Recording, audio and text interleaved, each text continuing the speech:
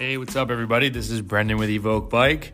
Here were some reflections on John Wakefield's interview, which was really great. We hit on some really good topics I think all of us amateurs can use to get better, not necessarily in terms of watts, but I was surprised how much more mindset and the way you frame your training and sort of, stick to the plan that you're committed to. And I think that you're going to commit to something that you don't just willy-nilly decide to sign up for, right? You're going to put a little bit more thought into it. You're going to ask yourself, how does this help me achieve the goals that I have set? And maybe you'll realize that you haven't really thought about your goals. But the one thing that a lot of people have been saying straight up was, I love what he said about suffering and having to embrace the suffering. And this athlete was just doing some intervals and he said, man, doing these inside is really tough. I was definitely suffering in the third one. John Wakefield was right in the interview. You have to love the suffering. I'm really glad I completed these. I was thinking of bailing, but I stuck with it! Exclamation point. And I can just see this athlete messaging this, like typing this out. How good does that feel when you're out there and you're like, I just want to stop? And this is just like the one I had previously posted. Even if the suffering is getting the best of you and you give everything you have, go back to the Gary Vee thing and say, okay, how do I make a wise decision about this and execute that?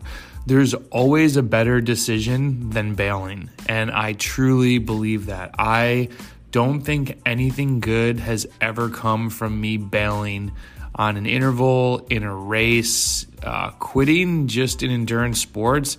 It doesn't make sense. And in this world where there's so many metrics and everyone's so focused on crushing this one metric or getting to this one number, they're missing the whole point of endurance sports. Of just the more you do it, the more you ride, the better you're going to get. But what I wanted to talk about in this one real quickly is the suffering isn't always just the intervals. Like there is, if you are a lifer, as you'll hear Frank Overton use the term a few times in a podcast coming up. If you're a lifer and you're really trying to get to your best, and I think people are realizing that to even come close to getting to your best, you're doing this sport for more than 3 years, probably more than 5 years. You're in it for a while and you're learning, and the journey is amazing to look back on where you come from. I think anybody that's even gone just 5 years and looks back is like, wow, I didn't know anything. And I thought I knew some stuff then in comparison to my first, bike racing self. But I look back on myself at 5 years and I would crush that person. Number one, I'm just way smarter at tactics, at training, at getting things dialed, how to handle problems. But the suffering along your journey, you'll hear Tim Ferriss actually talks about in a podcast, or it might have been in a book, and hitting a plateau. And how a lot of times, it's not just this, linear progression of like my FTP is 300, now it's 305, now it's 310, now it's 320, now it's 330. It just doesn't work that way, right? Like a plateau has this connotation that it's horrible. It's not a great thing, but it happens at times. And that's why we wrote that one blog, like how to break out of it, how to shake things up. How can you try to help yourself avoid them? But not only in terms of power, but in terms of performance. Myself, and I don't always like to use myself as the example because, I don't know, number one, I really don't want these podcasts to come across as me talking about me, but me sharing my experience. But I could point to some athletes as well, a lot of athletes that race a lot. You get in some slumps and you get in you flat, and then your chain skipped, and while these are things that's like, hey, take care of your bike. If you're training and racing a lot, sometimes you just get on a bad streak. And I remember one long weekend really has always stuck out in my mind. I was really trying to get some upgrade points, trying to get my Cat 1 that had been my number one focus from when I started racing and just saw, the guys doing the hardest race of the day. That's where I wanted to be. That was my huge goal. And I think I was a Cat 3, and I was racing a lot by myself, and because there just weren't as many people that wanted to travel. And so I went from Rochester to New Jersey and did this circuit race, and I came in 8th. And I just it was a lot of really talented guys down there, and it was a good learning experience that I couldn't get away, but I also probably burned a couple matches at the wrong time. It was really fast. What I should have done is maybe sat back longer and tried a more full-on attack with a lap to go or a lap and a half to go. There was way too many guys that were way, way better sprinters than me. So I came in 8th, and then I drove over to Philly. I think this was a 6-hour drive to Jersey, 6.5-hour drive over to Philly that night, go race there, come in like 20th, and then drive all the way home on Sunday to get ready to go to work on Monday. And I'm like, okay, definitely didn't get any upgrade points. And a side note to that, a tangent as Stephen Bassett went off on, whenever I was trying to count points, like I got to get in this place to get this many points, I need to get these many points before this race and da-da-da-da, that's when I never performed well. When I went to big races and just was like, okay, there's so many good people here, I'm just going to go race, that's when I actually got my best results.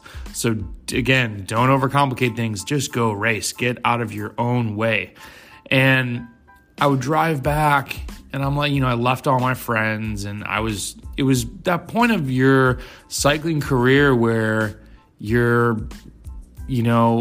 friends kind of don't know what's going on sometimes. Like, you left for this whole weekend and you drove to New Jersey and Philadelphia to do these bike races, and then you didn't get any points, and you can be wondering like, God, what the hell am I doing right now?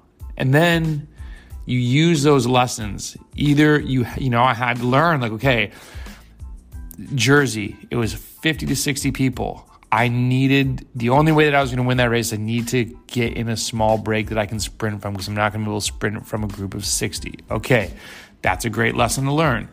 I can't remember what the other race was, but I always would try and think back, like, what can I take from this race so that the next one I'm better at? And then every slump, every little trough that you go through, you gotta find some positive aspect. And that is a type of suffering, because it sucks. It's like, what am I doing right now? But you go home, you go to work on Monday, you look forward to Tuesday's workout, and you try and get a W there. And that's back to what we're talking about with Patrick, about micro wins. Like, it's amazing to see how many of these, as I just talk about cycling, how lucky we are to have some of these guests come on that are bringing these topics to light. So really, suffering is, yes, it's in the intervals, but don't forget about this journey. Like, there's suffering along this way there's going to be a time when you're going to feel kind of alone out there, unless you have teammates that you're going to do this with, unless you have a coach that you can talk to about it. And, that was one of the best things that I had with Jason was, him helping me see the forest, him helping me see the little wins along the way. And I've had some conversations with people about, where is AI coming into cycling? Yeah, there's going to be ways to pick workouts in a computerized fashion. The computer doesn't have your back. I'm going to tell you that right now. So I can't wait till those tools are out there so that we don't have to think about what workouts to do and how to apply the science. That's a long ways away, but just remember, find somebody that you can at least talk to, a fellow racer, someone in your community that's going to the race, or someone else that you meet at a race that's also doing races, even if they're doing races in different areas, something that you can talk to about racing. Like, that's a whole other aspect. Is a lot of times we come home and the person, I'm very lucky in that Chris is super pumped to know if I got a KOM or how the race went or whatever, but everybody doesn't have that. Sometimes you come home and you go into dad mode or mom mode or CEO mode, and nobody cares about your bike race. But it's a huge, important thing to you. So find that support system as well. So find a way to suffer in the trees, in the forest. Try to find a way to suffer as you're going along the journey.